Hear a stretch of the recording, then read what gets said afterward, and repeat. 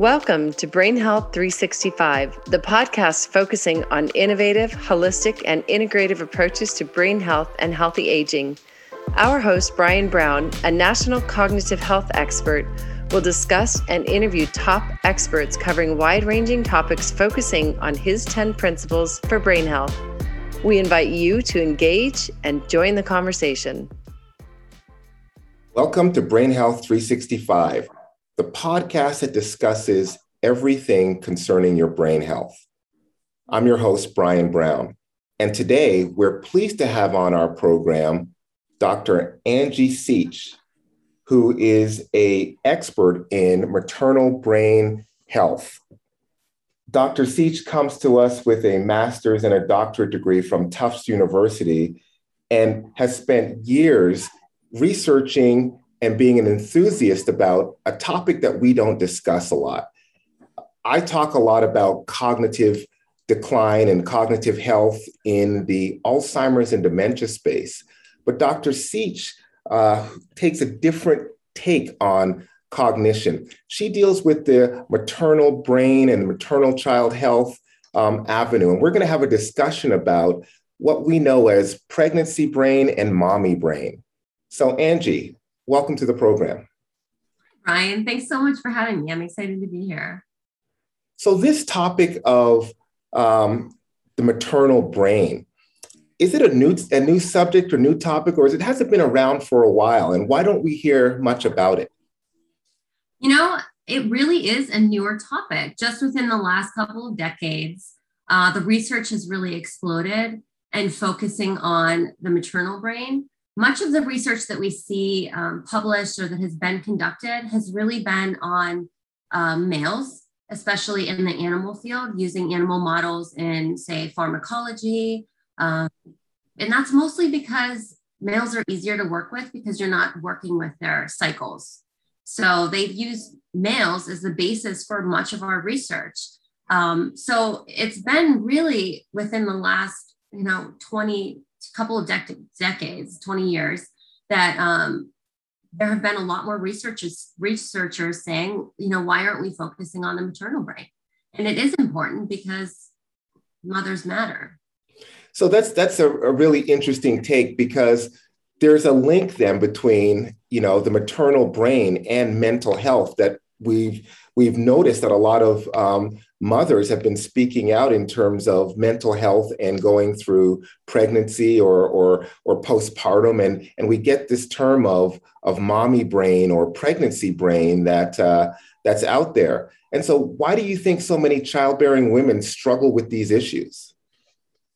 Well, number one, we're not supported. So if we haven't even been looking at the topic, if we haven't even been researching it, and we haven't even had the time to develop anything to actually help women with these conditions. And culturally, it has really not been the norm to give women that attention, especially after having babies. So much of the focus is on, you have a healthy baby, so why would you complain about anything?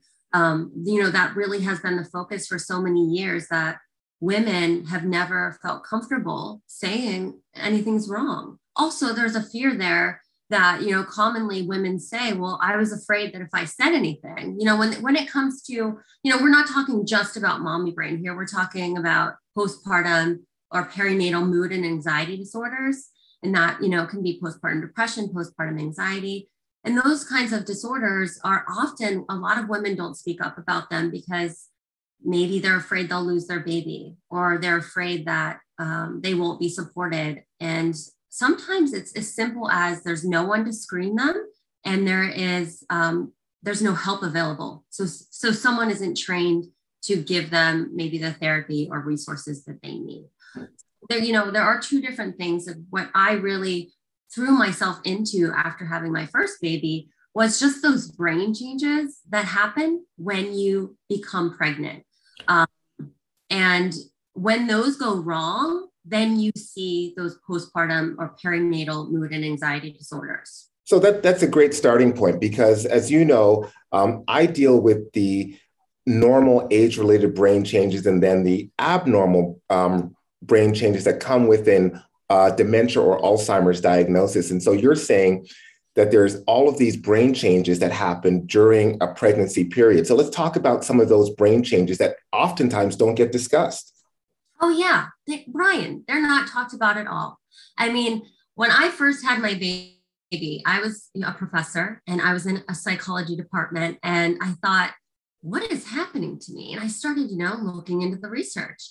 And I thought, wow, there is research here saying that our brains shrink during pregnancy, and all of these other changes that happen, and no one talks about it. No one. And I thought, if I had just known about these changes and how they were going to happen, what about them was normal, I would have been in a better place rather than feeling so outside of my body and not knowing what was happening.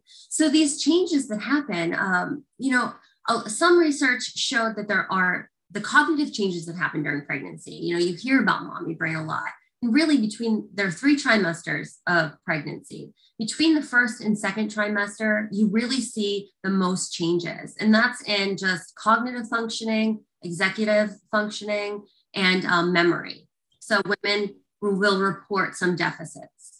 So let's just unpack that just for a little bit. Yeah. So in the first trimester, you're going to see a more forgetful mom, a mom that doesn't have the attention span she normally would, a mom that may have a little bit of a visual spatial type of unawareness and things along those lines. So those similar types of brain changes that we oftentimes see manifested in abnormal brain aging actually starts to happen in the pregnant woman. Yeah. I mean, maybe some forgetting of appointments, some, just forgetting of names. So some of those changes, yeah, they happen. And research shows they're not so significant that if you tested them on a cognitive test, that they're going to show like a massive decline, but they're there. So, if women are feeling that way, if they're feeling, wow, I don't feel like myself, I can't remember things, or I'm forgetting appointments, my brain is failing me, that is a normal part of that beginning pregnancy. And then research does show the worst. So the biggest change is between the first and second, but then the worst is really the third trimester, right before that baby's about to come. And then some of the cognitive changes that we see are in that fourth trimester, which is, the 3 months after birth. So this is just a very, very critical time period for when the perinatal brain, the pregnancy brain and postpartum brain are just changing to be a mother. So Angie, are there any physiological or chemical changes that happen in the brain that cause what we see on the physical side, maybe hormones or some type of brain chemistry that's going on? Yeah, I mean, there are so many, right? This is, I could talk for hours about the types of neurotransmitters and hormones that are really changing the brain, and they're changing the brain structure, right? So they're preparing the brain to be able to develop new connections and new neurons based on mothering and interacting with the infant. So just a few, I mean, there's a lot of research, anything from cortisol, cortisol is a stress hormone. So Yep. there's a lot of research in the field showing that high cortisol during pregnancy, so mothers that are stressed, it affects your brain so much, and it affects the baby. So, they've been showing that there are long-term effects of high cortisol in mothers and infants. So higher possibility of ADHD and other disorders. And that's why it's really important to reduce stress during pregnancy, because those hormones that you're eliciting are potentially affecting the baby. And then we have, oxytocin, and we have prolactin after the birth that are really affecting a lot of the cognition and behavior of the mother. So oxytocin, is something that's released during breastfeeding and interacting with the baby. And oxytocin is really helpful in helping the brain to recover, because it's that interaction with the baby that helps you to regain that brain mass that you lose during pregnancy. So those are just a few players. Women also need to know that, when you have that baby, you have a steep drop in estrogen and other hormones that you have during pregnancy. So that's why that postpartum time, especially those first couple of weeks, are very critical to be supported and, recover and, take care of yourself during that time, because you're not going to feel normal, and it's going to be very different from how you normally feel. So with that, are there some potential restrictions that could be put in place if we see some severity of the cognitive problems or any of the things that you listed? Are there some things that we should be telling women that they may want to refrain from doing during that particular period of time? Oh, I wouldn't say that. I would say I wouldn't refrain from doing things. I would just focus on what you can do to take care of yourself. We don't want a lot of stress during pregnancy. So reducing any stressors, that's important. Sleep, there's a connection between poor sleep quality during pregnancy and postpartum issues, postpartum depression, anxiety. Also, sleep, the way you sleep in pregnancy has been shown to affect the type of birth that you have. So maybe a C-section birth, a vaginal birth. So sleep is critical. Reducing stress is critical. And, there's some interesting things I talk about for the future with, women who have postpartum depression have been seen to have higher oxytocin during pregnancy. So there are these little markers that might actually indicate whether you have a propensity to end up with postpartum issues. Again, this research is new, and much of it is just in this exploratory stage and not completely understanding why things are happening. But I'm hoping, that it continues and we get a lot more answers about what's happening to the perinatal brain. So looking at, women of childbearing age and who are looking forward to becoming moms, oftentimes, there's a lot of books out there that talk about the pregnancy itself and what to expect, but there's really not a lot of information about this aspect of pregnancy. There's a lot of, the morning sickness and so on and so forth. And I'm no expert here talking, and this is why we have you here. That those are the types of things that are oftentimes focused on.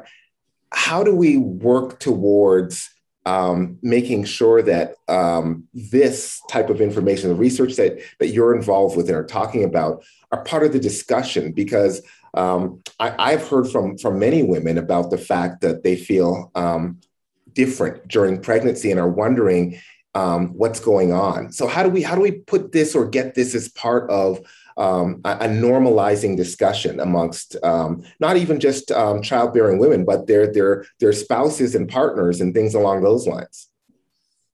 Oh, Brian, where do I start?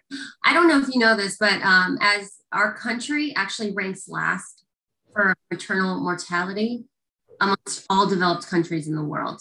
And that is just surviving childbirth. So in a developed country, we rank last. And that, again, I always start there because I think the amount of care, the amount of research that's currently happening, it's not enough, right? So we have to start there. We have to start putting research and funding towards the researchers that I cite in the research that I talk about. And so it has to be more of a global call to action to pay attention to these things. And women, women are so focused, our society is so focused on, again, the baby, how preparing for the baby, how do you feel, how's the baby, where is the baby in the stage of development? And that's why I started Mommy Brain EDU, because I thought women need to know more about what their brain is doing throughout this process. And so, to answer your question, I think that's kind of where I started, like trying to educate on these topics so that women can feel less alone in their thoughts about what is happening to my brain. Why do I feel this way? And we all need to start talking about it more. not only for the mothers, but the caregivers, the partners, anybody interacting with a woman that is having a child. Because we even seen brain changes in parents that are just the primary caregiver. So if a male has an adopted child and he is the primary caregiver, his brain changes too. So parenting changes the brain, and it changes the brain in beautiful ways.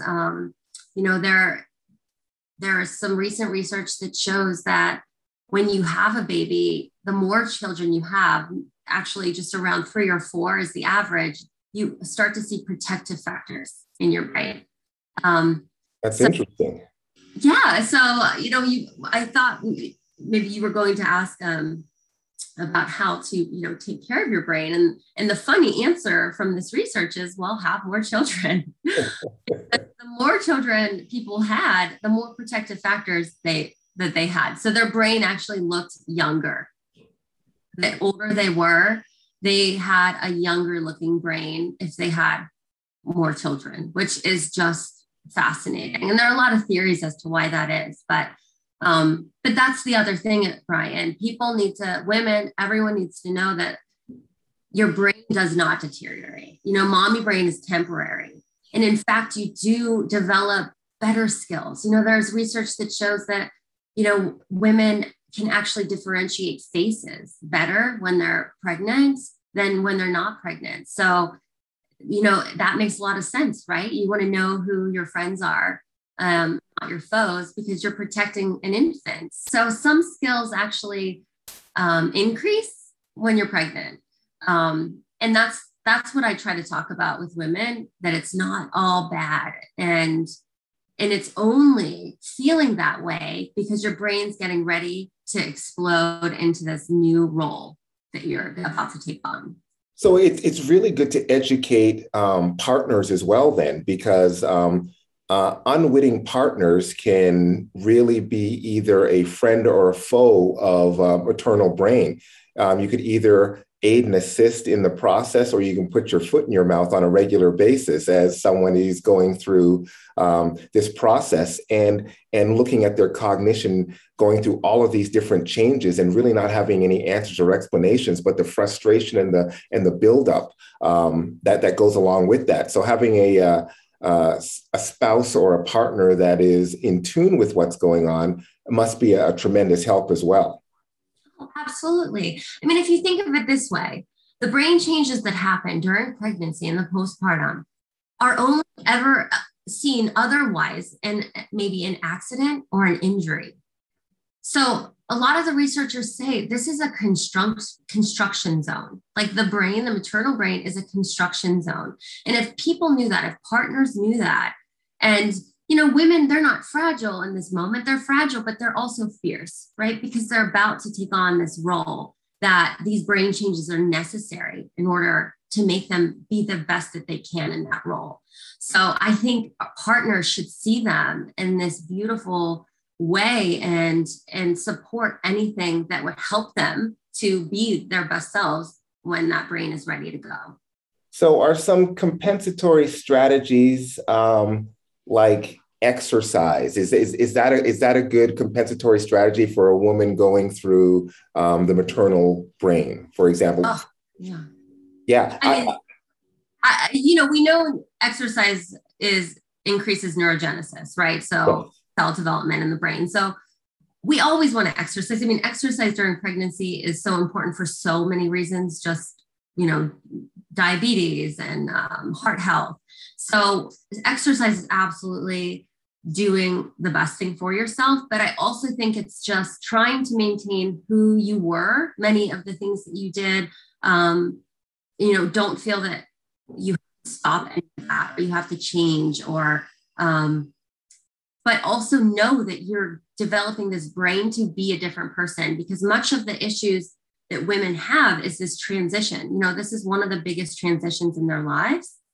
So knowing how to prepare for this transition to becoming this different person, because it's a profound change in your brain. The only other time we see this is, like I said, injury or adolescence, when people or humans are going through the changes, brain changes of their adolescence. Pregnancy does the same thing to your brain. Wow. So looking at the where we are, and you're based in Atlanta, Georgia, and you are on the board of the Georgia Postpartum Support International.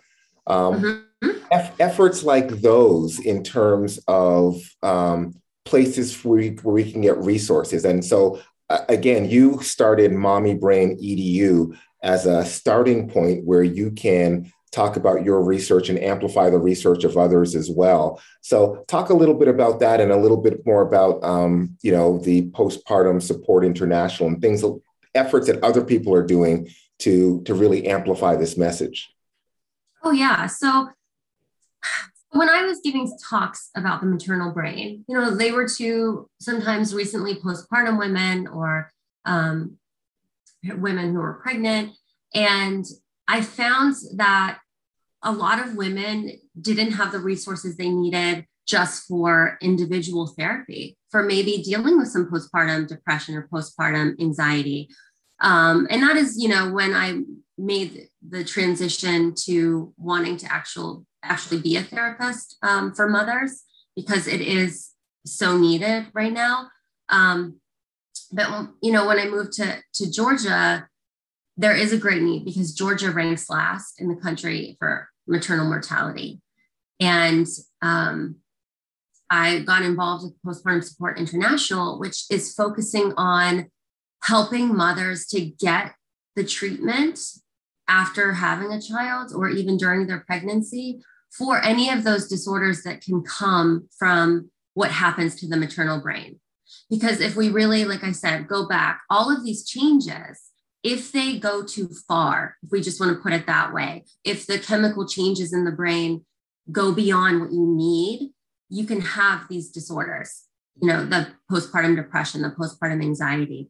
And remember, these disorders are not what depression is. Like the etiology, the cause of them is not what you would see if someone outside of pregnancy or postpartum is depressed. They're different because the brain changes in a different way. So the Postpartum Support Georgia is trying to train providers to screen women postpartum for these issues and to connect them with resources to find specific people that can help them with the perinatal mood disorders. Now, every state in the country has their own chapter. So Arizona does have a chapter if people are listening from there. But all you have to do is go to the Postpartum Support International website, and they have a way to connect with peer support groups. So you could connect with other individuals and other mothers going through this, or you could connect with and find a provider in your state that is trained to work with mothers. And so, yes, I do work with them, and I can also be contacted. There are not, Ryan, there aren't many people outside of me going out and taking this research to mothers. And it's really needed. I mean, women need to know the brain changes that happen, and the people that support them need to know as well. Absolutely. And that's one of the things that we want to be able to illuminate here is the fact that we need to point to this. As I go around the country, as you know, talking about cognition in general, oftentimes it's for, the older population, the brain changes the abnormal brain changes that happen with aging. And I was happy to be able to open it up to understanding cognitive changes don't always just happen with aging.